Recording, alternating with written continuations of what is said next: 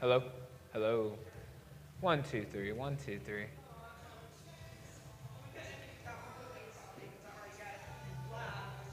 Okay.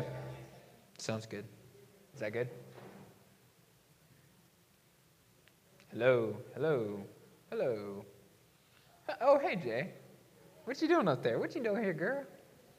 Just chilling, hanging out. Hello? Working? You good?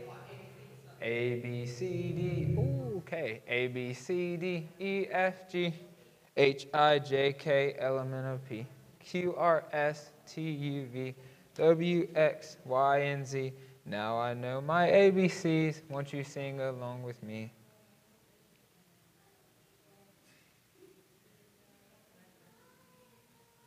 Is that good? Are we good? We're not good? Hello, hello, hello, hello, everybody. Oh, hi, Miss Rhonda. Hello, Miss Shirley. Do. Hello, hello. Guys, here are note packets. Everything that's going to be on the PowerPoint is right here for you. Miss Rhonda. There you go. Miss Shirley. Miss Sandy. Thank you. You realize you're making me have to do homework again, right? That's the point. I'm proud of you. Yeah. Give me a trouble. I'll go ahead and here. Wait, did I already give you one? No. You don't get one. You're the only one. Oh. What a good student. I know I'm a little slow, but yeah, I don't. You're welcome. Hello? Can you, am I good? Oh, did I stop talking? Sorry.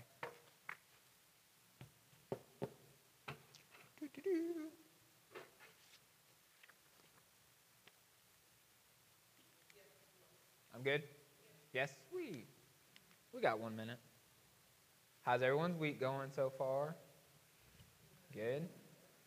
Staying busy?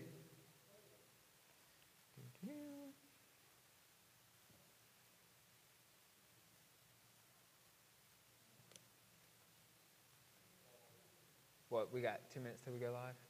I guess I'll stay on. Hey, Israel was a lot of fun to have in youth group yesterday. We had a lot of fun. He and I and Dakota Chavis were playing horse, the basketball game, on the tiny little mini hoop. And then we were like, okay, this isn't good enough. So we went to the gym. We were just shooting basketball in the gym for, I think it was 30 minutes after youth group got over. We were in the gym shooting basketball. Yeah, sorry if that made y'all late or anything. We lost track of time. Auntie, let me know when to start. Do you need a packet? You're good. Yeah, you know. I do have two. You're welcome. Boop, boop.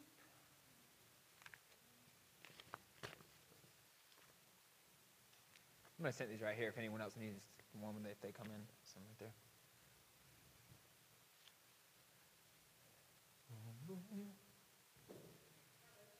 We're good? Good to go live? Yay! Hello, everybody, once again. Miss Melly, would you pray for us real quick before we get started?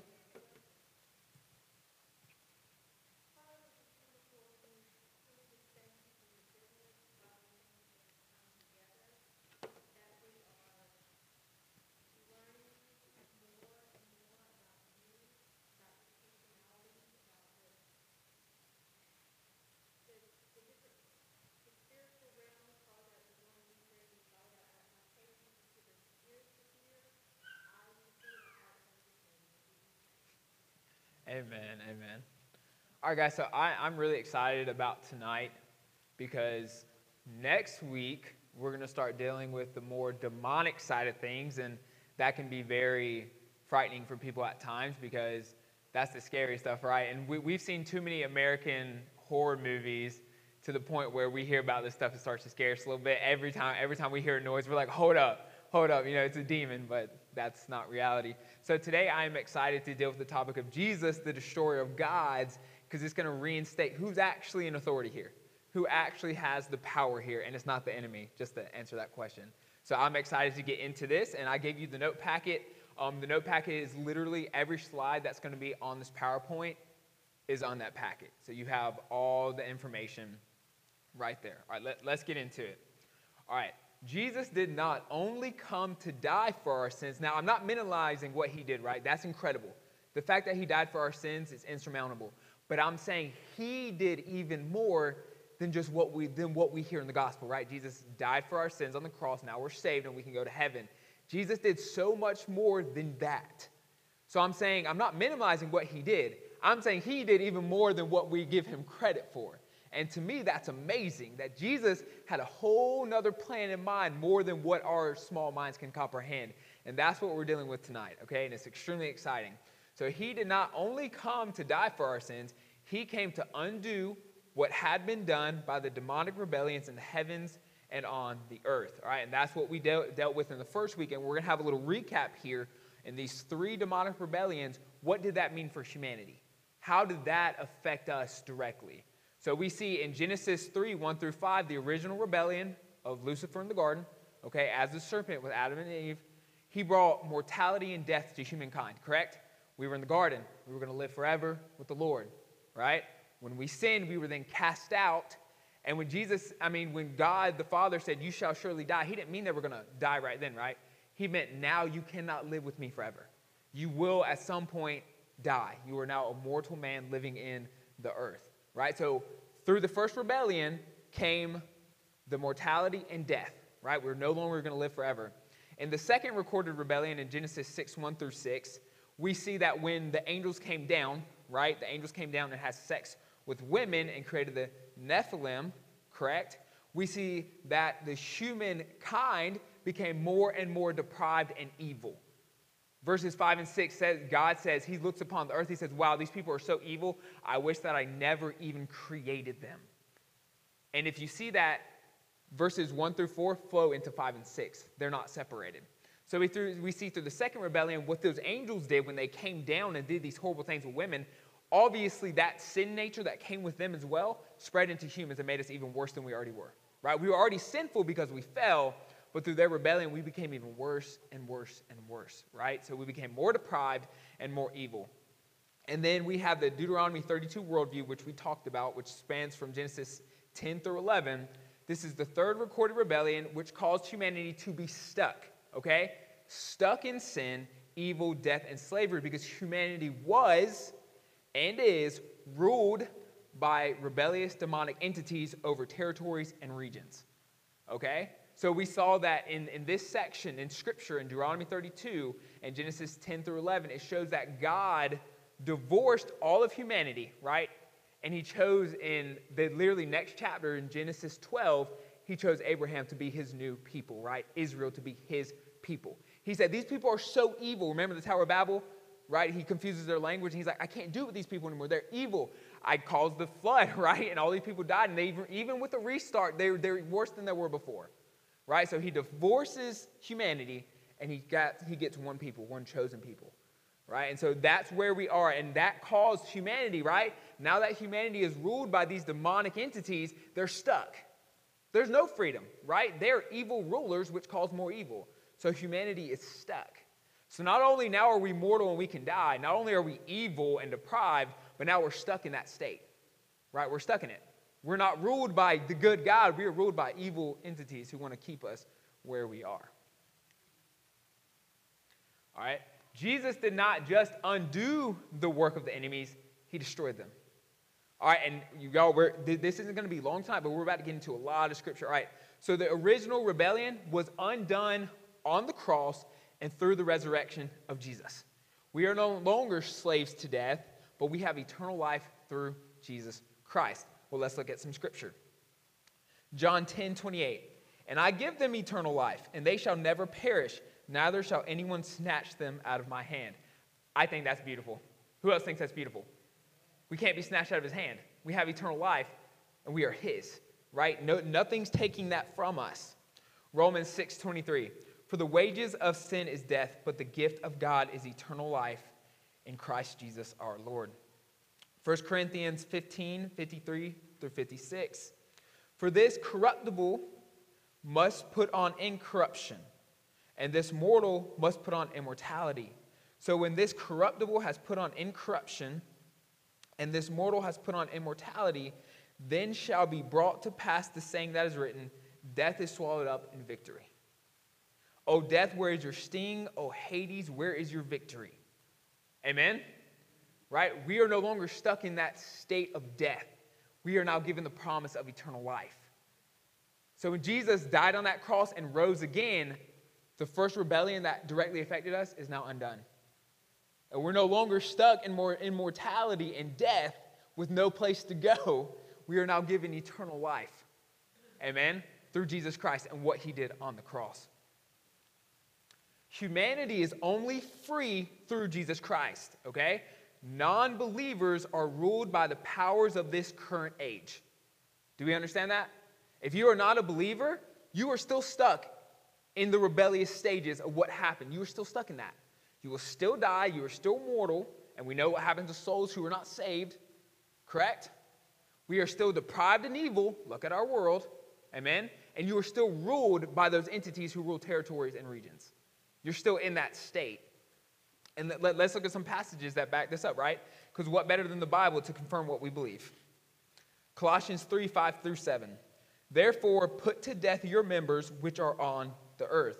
Fornication, uncleanness, passion. All right, these are evil passions. Evil desire and covetousness, which is idolatry. Because of these things, the wrath of God is coming upon the sons of what? Disobedience, in which you yourselves once walked when you believed in them. Who are the sons of disobedience? People who are living outside the will of God, who are not believers, right? And they're being ruled by these powers. And then 2 Corinthians 4, 3 through 6. But even if our gospel is veiled, it is veiled to those who are perishing, whose minds the God of this age has blinded. Who's the God of this age? Satan, right? He's the macho man. There are others who are evil demonic entities, but he's the macho man, right? He's the leader of them, right? And they are ruled by this present age, whose minds the God of this age has blinded, who do not believe, lest the light of the gospel of the glory of Christ, who is the image of God, should shine on them, right? Their minds are clouded. They can't even see, right? Have any of you shared the gospel with somebody and they didn't want anything to do with it? They didn't want you to finish what you were saying? Why? It's because their minds are being ruled by the God of this age. Their eyes are blinded. Their minds are blinded. They can't even see what's happening. But we see that the second recorded rebellion in Genesis 6, 1 through 6 is undone by the life and death of Jesus. We are no longer completely deprived and evil, right? Because Jesus lived the perfect life in the form of man, so that we now have the power over sin and evil, right? It's because of the life of Jesus. Jesus lived a perfect, sinless life to overcome sin and evil. It was through his life and through his perfect death upon the cross that was pure, perfect, and innocent. Right now, we are no longer stuck in that state. So let's read some more scripture, shall we? 1 John 2, 1 through 2.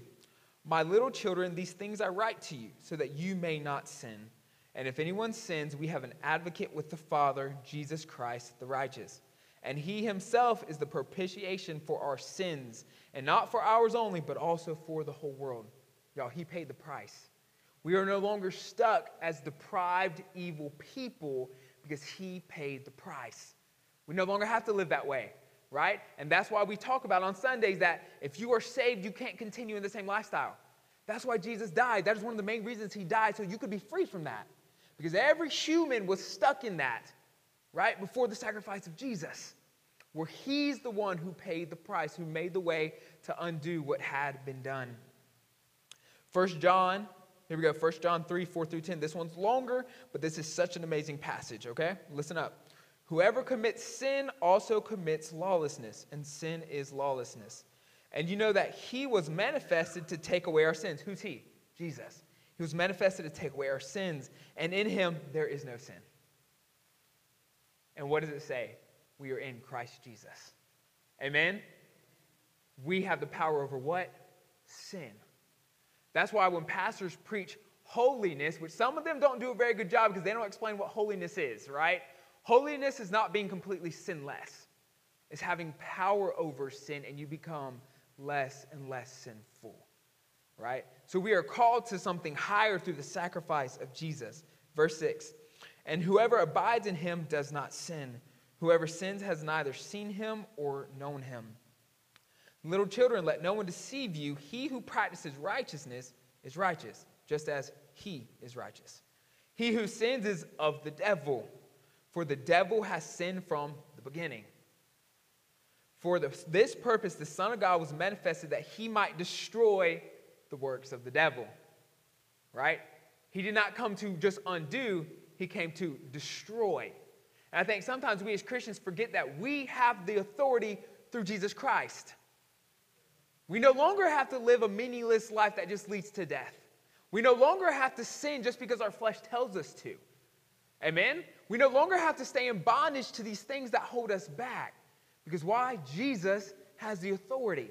And he didn't just come to undo for a little while what the enemy did. He came to completely destroy the works of the enemy. Why do we know this? Because Scripture tells us that he did.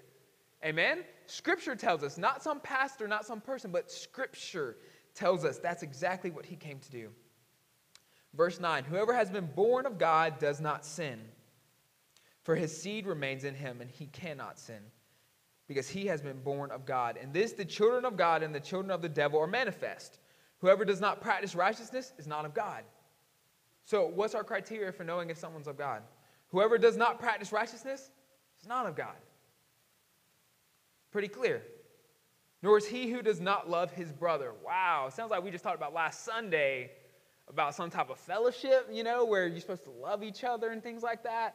And Scripture tells us if you don't love your brother or your sister, you're not of God. That's a hard truth we really have to deal with, right? Because the enemy wants nothing more than to cause division and for us to hate one another. But Jesus came to destroy that so that we could truly love one another. Dang, that's good. Amen. I love that. God is good. That is good. Wow. The fact that he loves us enough, not like I said, I'm not minimizing what he did, but he didn't just come to die on the cross. He came to undo everything, to destroy it. Not just for a little while, forever. Wow, that's good. Amen. Praise the Lord. Christians are free through Jesus Christ if, hear me out, if we truly identify with his life and his death. Right? That's what baptism shows. Correct? When we are baptized, it's symbolism from going into the grave and rising out just as Jesus did. Why? Because we have died to sin and now we are alive to Christ. So if we identify not just with his life because of what he did for us, but if we identify in the suffering of Jesus Christ and we suffer for Jesus Christ, we are free. But I'm going to tell you something that's not very popular. People who claim to be Christians can be oppressed by demons. Not possessed, because the devil cannot possess anything that God owns. Amen? But you can't be oppressed by demons if you are not living in the freedom of Jesus Christ. Because we got a lot of Christians who want to identify with the life of Jesus because of what Jesus did, but they don't want to identify with the suffering of what Jesus went through. It's got to be both. We can't pick and choose parts of Jesus that we want to identify with. It's all-encompassing of everything. By the way, it's awesome to see some of y'all out here tonight. That's very encouraging. Thank you guys for being here with us. That's awesome. Sorry, I just got off track seeing all your happy faces. And you're smiling tonight. So, amen. Praise the Lord. I don't feel nervous anymore. Oh, my. Sorry. Anyways.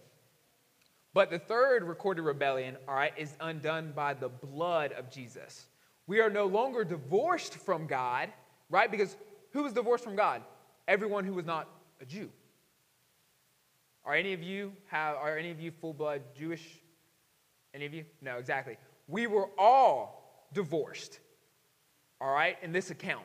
We were all divorced from God. God said, no, these people are so evil.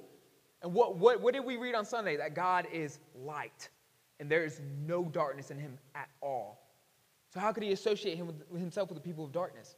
He couldn't, right? So through the act of Jesus on the cross, we are welcomed into the family. Amen. I don't know how many of y'all are excited about that, but the fact that Jesus made the way for us to enter into the fold is incredible, right? His heart was for all people.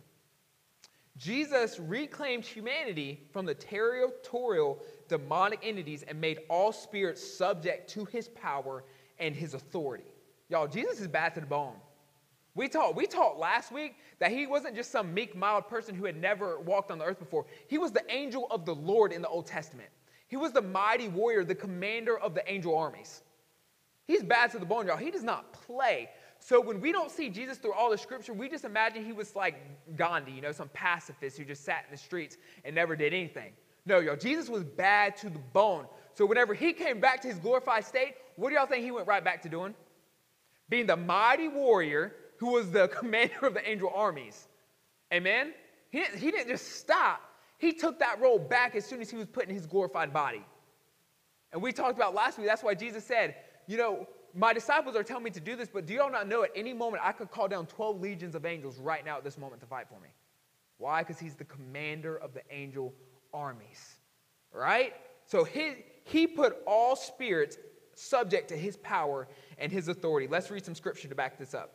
1 Corinthians 2, 7 through 8. But we speak the wisdom of God in a mystery, the hidden wisdom which God ordained before the ages for our glory, which none of the rulers of this age knew. When he's saying rulers, he didn't just mean men. All right, he's talking about the spiritual rulers of this world, okay? Which none of the rulers of this age knew. Why does he say age? Because they're not going to rule forever.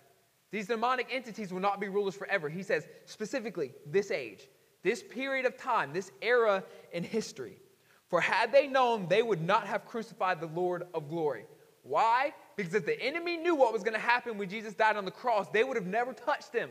They would have let him live his entire life without letting him. He could have done anything he wanted and never been touched by anybody if the enemy knew what he was going to do when he died on that cross. Descended, took the keys to death and the grave, and ascended to heaven. Amen? They would have never touched him. Why? Because the moment he descended, he whooped everyone's tails and asserted his power and authority over all spirits. So those spirits who ruled freely now only rule because he lets them rule. He allows it. They can't do anything. Listen to this. This is going to mess some of y'all up. The enemy can't do anything unless God allows it. They can't. That's why you see Satan constantly going to God asking for people. I don't know if y'all know this, but in Luke 22:31, I believe, Jesus says, this is the account of Peter denying Jesus 3 times. And he says, Simon, Simon, only if you knew, but Lucifer was asking for you. Who was Lucifer asking for Peter? God, just like he asked for Job. He can't do anything unless God allows it. And some of us got to realize that the enemy has no authority. He can't even touch you if God says he can't. All the authority belongs to the Lord. Ephesians 1, 3 through 6. Blessed be God the Father of our Lord Jesus Christ, who has blessed us with every spiritual blessing in the heavenly places in Christ, just as he chose us in him before the foundation of the world, that we should be holy and without blame before him in love, having predestined us to adoption as sons by Jesus Christ to himself, according to the good pleasure of his will, to the praise of the glory of his grace, by which he made us accepted in the beloved. What does that mean? We're welcomed into the family. He always wanted us in the family, and he had always planned for us to be in the family. So what happened when we were divorced, God already had a plan before that ever happened to correct what had been done. So what does that tell us about Jesus? Everything Jesus did when he was on the earth was for a purpose. Every day he lived, he was undoing something that the enemy had done. Every single day. I feel like sometimes we see Jesus as this roaming prophet. We see him as this man who was just at the free will of whatever. No, y'all, he was on a mission. And everything he did was checking off the boxes to complete his mission. Amen? All right, and last passage for this right here. Ephesians 1, 20 through 23. Which he worked in Christ when he raised him from the dead and seated him at his right hand in the heavenly places. Far above, listen, this is the verbiage that we deal with in the armor of God. Far above all principalities and power and might and dominion and every name that is named, not only in this age, but also in that which is to come. And he put all things under his feet and gave him to be head over all things to the church, which is his body, the fullness of him who fills all in all. Like sometimes we as Christians live in defeat when in reality we already have the authority in Jesus. Everything is subject under Jesus. Everything. Do we understand that? Jesus rules, right? God had ordained this before the foundations of the earth for Jesus to be the sovereign king of the world. And guess what? That's what he is right now. And if we aren't living that way, we are missing the whole point of the victorious Christian life. We're missing the whole point. We don't have to struggle with the same things we used to struggle with. Why? Because he died for us to have power over sin, not in our own selves, but through the Holy Spirit living in us and working through us and sanctifying us day by day. That was because of what Jesus did. Jesus allows demonic entities to rule on the earth in this present age. This age. What does that mean? That means an era of time. But the age to come, he will completely conquer and destroy all opposition to the kingdom of God. On the earth and in the heavens. Nothing will escape him. Everything that is against God will be put into submission under his feet. Everything. Nothing will escape him. The world will be made perfect again. Well, let's look at some scripture of this. Isaiah 24, 21 through 23. It shall come to pass in that day, talking about in the future, that the Lord will punish on high the host of exalted ones. Who's that? The demonic entities who are ruling. Okay? That the Lord will punish on high the host of exalted ones, and on the earth the kings of the earth. What does that say? On the heavens and in the earth, Jesus is going to show his authority and his power. They will be gathered together as prisoners are gathered in the pit, and will be shut up in the prison. After many days they will be punished. Then the moon will be disgraced and the sun ashamed, for the Lord of hosts will reign on Mount Zion and Jerusalem and before his elders gloriously. Everything that is in opposition to God on the earth and in the heavens will then be put under his rule, subject to him. Do we see that? Every power in the heavens that is against God and every power in the earth that is against God will be brought to submission. And you know what's crazy about this? We like to separate the physical and the spiritual, but where does it say they both go? They both go to the pit. The powers on the earth and the powers in the heaven all go to the same place. Why? Because the physical and the spiritual run hand in hand. We're not as separated as we think. Just because we can't see it doesn't mean it's not here. Hence the series, The Unseen Realm, right? It's the things we cannot see. Isaiah 34, 1 through 4. Come near, you nations. This section is actually the judgment of the nations. Come near, you nations, to hear, and heed, you people. Let the earth hear and all that is in it, the world and all things that come forth from it. For the indignation of the Lord is against all nations, and his fury against all their armies. He has utterly destroyed them. He has given them over to the slaughter. Also their slain shall be thrown out, and their stench shall rise from their corpses, and the mountains shall be melted with their blood. All the hosts of heaven shall be dissolved, and the heavens shall be rolled up like a scroll. And their host shall fall down as a leaf falls from the vine, and as fruit falling from fig tree. What is that showing? The power of God, that nothing can stand. Did y'all see how he said the nations, but then there's a double reference to the spiritual realm in that? Did y'all see that, how he talked about the nations and then the host? Because who's ruling the nations? The divine beings that have fallen and are the divine demonic beings. That's who ruling the nations. That's why God says, listen, you nations, and then listen, you host. Why? Because there are things actually in power that we cannot see. And they are working. And so what is the Lord saying? You will pay for what you have done. And you will come to judgment for the things you have done to the people of the earth. Are humans evil? Yes. Why are we totally deprived? Because, we have some evil demonic beings who are currently playing Mr. Puppeteer and causing these spirits in the earth to run so rampant. So are humans evil? Yes. Well, we can't take that much credit for how bad we are. There are demonic beings teaching us these things. Have you ever thought about how we found out how to do witchcraft and all these things? That's got to come from somewhere. You ever heard of black magic? We as humans didn't just think to ourselves, I wonder if I can summon a demon. No, demons came and taught people how to do these things. It's got to come from somewhere, right? So God is saying at the end of the age, I will judge the nations on the earth and those who rule the nations in the heavens. And both will be made subject under me. Right? Why? Because he has the authority. Jesus has the authority. 1 Corinthians 15, 20 through 28. But now Christ is risen from the dead and has become the first fruits of those who have fallen asleep. For since by man came death, by man also came the resurrection of the dead. For as in Adam all die, even so Christ all shall be made alive. But each one in his own order, Christ the firstfruits, afterward those who are Christ at his coming. Then comes the end. What is the end? The end of time. When he delivers the kingdom to God the Father, when he puts an end to all rule, all authority, and all power. What is that? That's reinstating that at the end of the age, Jesus is going to tear everybody up. He's going to destroy everything that had been done, and he's restoring perfect order in the universe. And y'all, I love Revelation chapter 22 when it talks about the new heavens and the new earth, the new Jerusalem, because the earth we see now is going to be wiped, and it's going to be made perfect. And while the Garden of Eden was one little spot of the earth, now the entire earth is going to be made perfect as the Garden of Eden was. And so Jesus, at the end of the age, when he comes, he's going to destroy all evil, all sin, everything that could cause humanity to fall, and he's restoring it to perfect order. Amen? Because he is the commander. He's the ruler.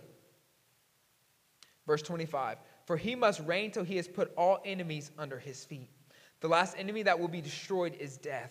For he has put all things under his feet. But when he says all things are put under him, it is evident that he who put all things under him is accepted. So he's excluded from this.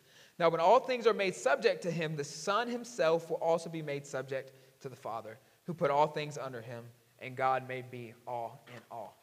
Y'all, and the beautiful thing about the book of Revelation is the Son won't even exist anymore. Did y'all know that? In Revelation, it says the Son won't exist anymore. Why? Because the glory of God is going to radiate the entire earth. And the whole earth will be full of his glory. Have y'all heard that passage before? That's literal. The sun won't even exist. It'll be the glory of God upon the earth that illuminates the whole world. Perfect order restored. God, that's beautiful. Amen. I want to read this next passage, but it's really long. I'll talk about it. How about that? Revelation 19, right? The battle when Satan is thrown in the pit for 1,000 years. Y'all, do y'all know what Jesus does when he comes down and the armies are gathered to fight against him?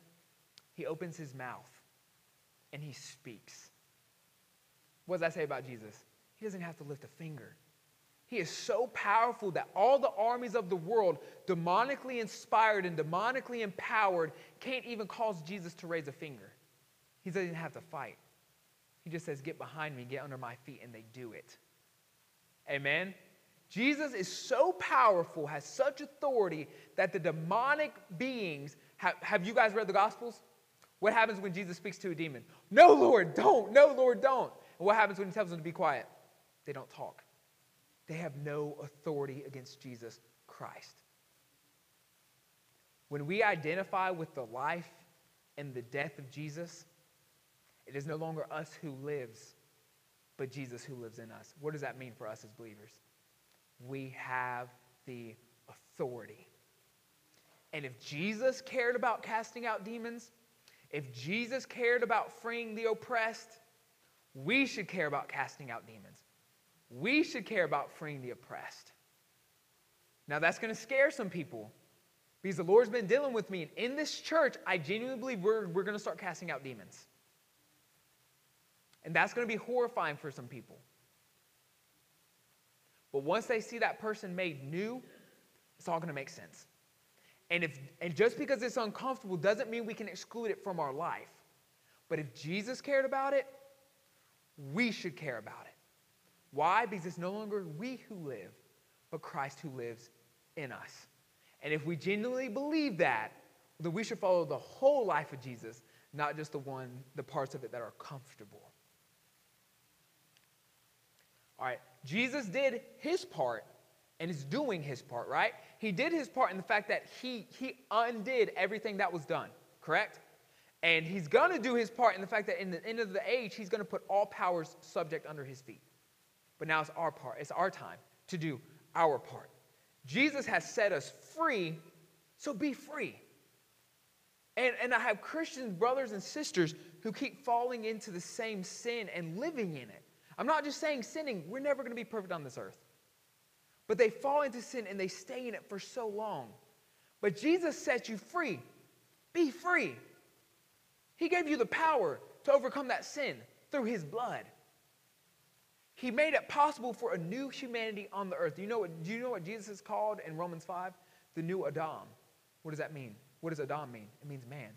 Jesus was the new man, the new form of humanity.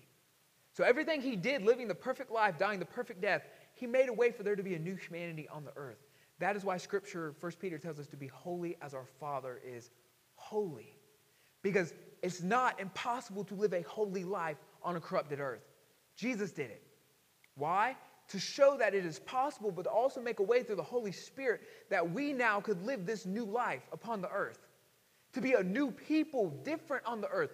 Y'all, he tried it with the Israelites and they failed him over and over and over. So not only did he give them great mentally, he literally gave us his Holy Spirit to indwell our bodies, to give us power to live this new life on the earth. So what Jesus did gave a way for the new humanity. While spiritual warfare is real, and we must be aware, that's why we're doing this series, and understand how to engage in combat in the spiritual realm, we must also remember that our flesh is usually what causes us to fail. So while Jesus has authority over all the spiritual realm, over any demonic entity, where all we have to do is plead the blood of Jesus over those things and he will work it out, we simply have to seek him upon it. It is up to us to deal with the flesh. The Holy Spirit's working in us, correct? But we have to do our part to deal with the flesh. Last night, we talked about self-control, the fruit of the Spirit in the youth group. But that's not just for youth group to hear about. We as mature Christians have to practice the fruit of the Spirit, self-control. Because we now have to do our part. This is my opinion. More than likely, 75% of the time you fail, aka sin, is because you did not keep your flesh under check. Not every defeat is from a spiritual attack. A lot of the times when we sin, it's because we let our own guard down. And it's easy to do. Because life is hard, and we get tired and discouraged and frustrated and mad and angry and sad and all these things. But the majority of the time, the reason we sin is because we gave into our flesh. Not because the enemy was so oppressive on our spirits, but it's because we let our guard down and we set things in a priority above God. And so therefore, we did not keep our flesh in check. Just like the Holy Spirit is keeping our spirits and our souls in check, we have to keep this in check. Amen? So while Jesus did his part and is doing his part, we have to do our part. While Jesus has the authority, he has given us authority. If we don't use our authority, we're wasting an investment from God. And we will have to answer. You guys ever heard the white throne judgment of God in Revelation 21, I believe?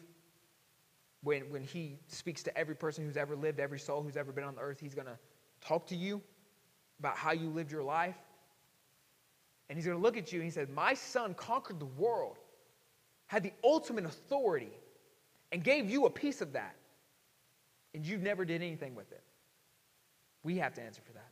We have to do our part. Jesus has conquered the spiritual realm, and we must allow the Holy Spirit working in us to conquer our flesh. All right, this is just a little tabby here. The enemy will use your flesh against you and leave you thinking the only reason you are failing is because you are being attacked by spiritual entities. He's going to trick you. He's going to be messing with your flesh, giving you temptations that everyone struggles with different things, correct? He's going to be sending temptations your way that deal directly to your flesh, and he's going to trick you.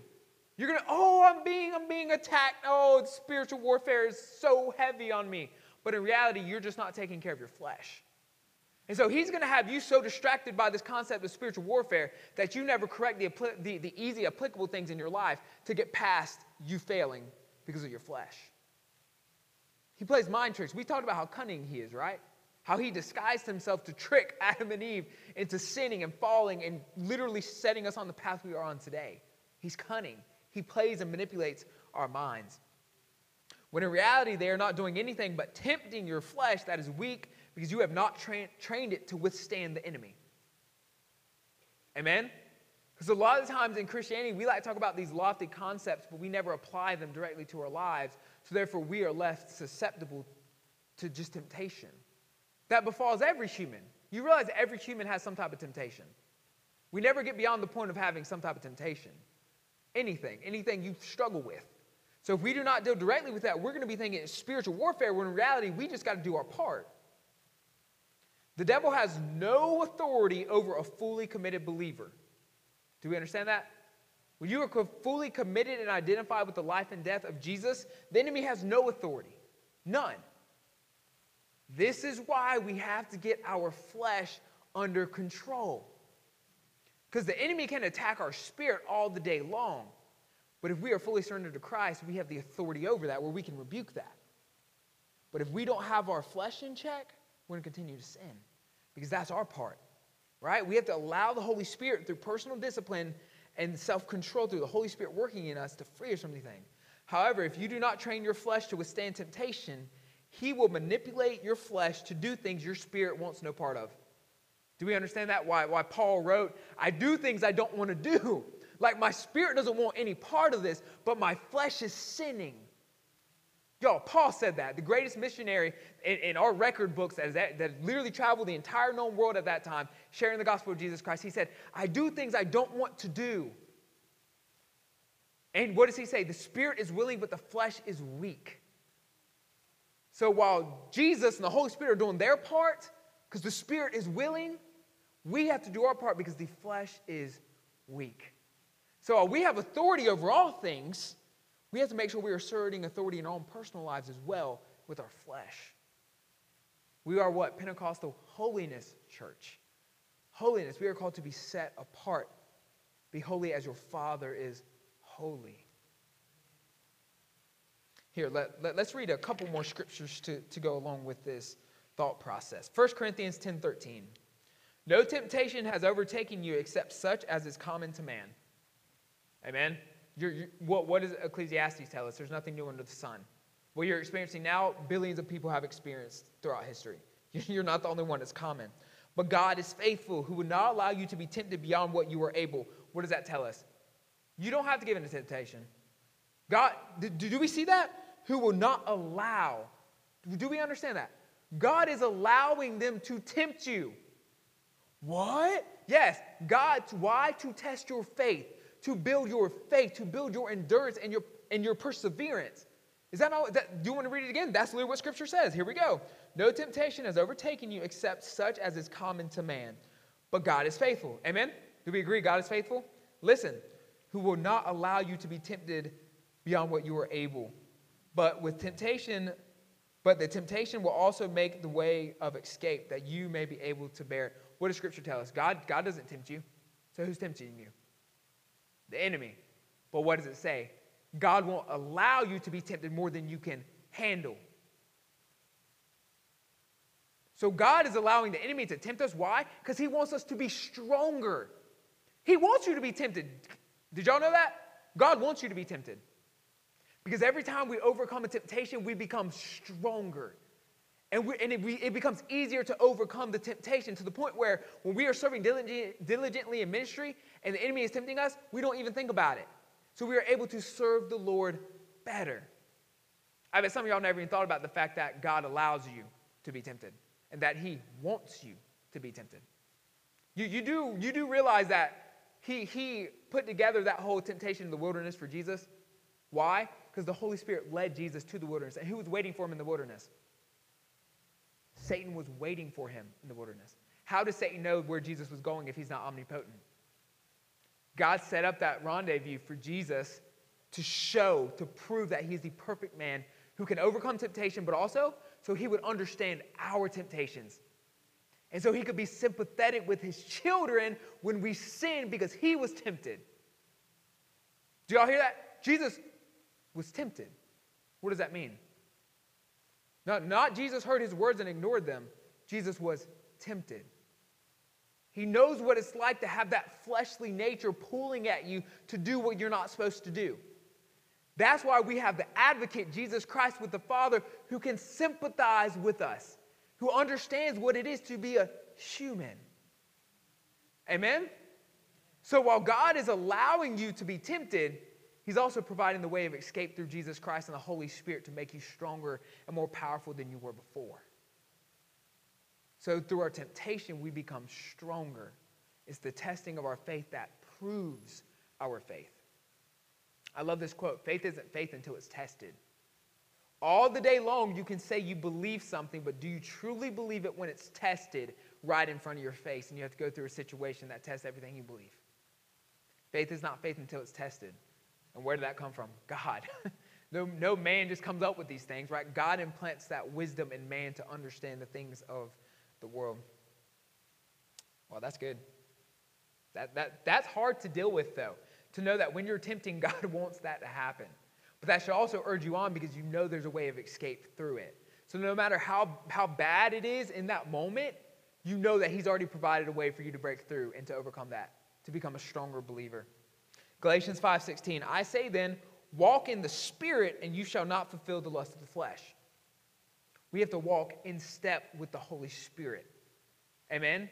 Because when we're following the Holy Spirit, it's so much easier to ignore the things of the world when you're keeping in step with the Holy Spirit. Because you are thinking of things in different dimensions than your mind could handle if you were just thinking from a human perspective. Amen? The Holy Spirit is going to lead us into the way of righteousness that our flesh would never lead us in that same direction. James 1, 12 through 15. Blessed is the man who endures temptation.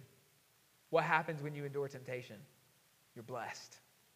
You're blessed. And God sees that. And he loves that. And he's cheering you on. And so are the angels and all the beings in heaven. They cheer you on when you succeed. Don't think they don't care. Amen? The God of angel armies is fighting on your behalf. If he's going to send armies on your behalf, I think he's going to cheer for you when you do something good. For when he has been approved, he will receive the crown of life which the Lord has promised to those who love him. Let no one say when he is tempted, I am tempted by God. Why? Because God doesn't tempt you. But he allows you to be tempted. So what does that mean? The enemy has to ask for permission before he can even mess with your mind.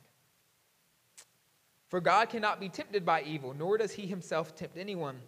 But each one is tempted when he is drawn away by his own desires and enticed.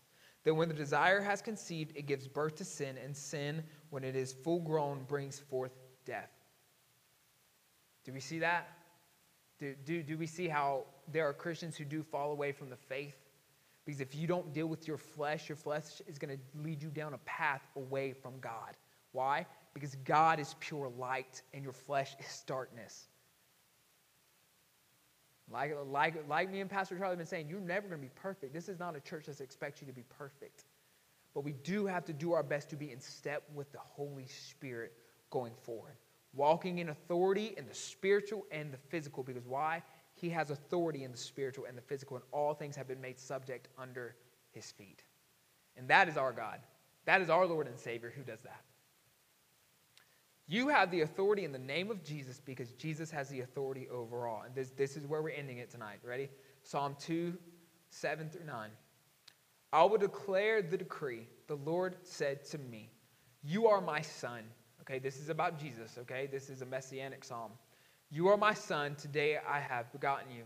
Ask of me, and I will give you the nations for your inheritance and the ends of the earth for your possession. What does that tell us? It's all Jesus. It all belongs to Jesus. Before the foundations of the world, God said, you're my son. Obviously, they know this, right? And he's saying, what does he say to him? I will give you the nations for your inheritance. What does that mean? That means we're free. And so while we may live in a region that has this demonic entity ruling the other people, we belong to God. And the nations are whose inheritance? Jesus. That's his inheritance because his name is higher than every other name. That is, his inheritance is the nations. What is that? The whole earth. And the ends of the earth for your possession. So the farthest reaches of the world belong to him. It's all in his hand. You shall break them with a rod of iron. You shall dash them to pieces like a potter's vessel. What does that tell us? Any power, any authority, he can destroy it. What does it say? Like a potter's vessel. Have any of you ever dropped pottery and it just explodes? That's how powerful Jesus is. That he could push over the powers and the authorities on the earth and in the heavens, and they disintegrate. They explode. I think that's a pretty amazing way to show the power. Literally, let's read it again. You shall break them with a rod of iron, giant rod staff. You shall dash them to pieces like a potter's vessel. It doesn't just say you will break them. It says you will dash them to pieces. Nothing they build will stand. That's the Jesus we serve. We don't serve this little Roman Catholic, cute little white Jesus. Y'all, Jesus was not white. Jesus was brown, Middle Eastern. He was not some little white man with strawberry blonde hair who walked around like this all the time. No, that's not the Jesus we serve. We serve the mighty warrior Jesus, the commander of angel armies Jesus, the Jesus that at any moment he wanted to could break all the nations in the powers in the heavens and the powers of the earth and shatter them like little human vessels. That's the Jesus we serve. Amen?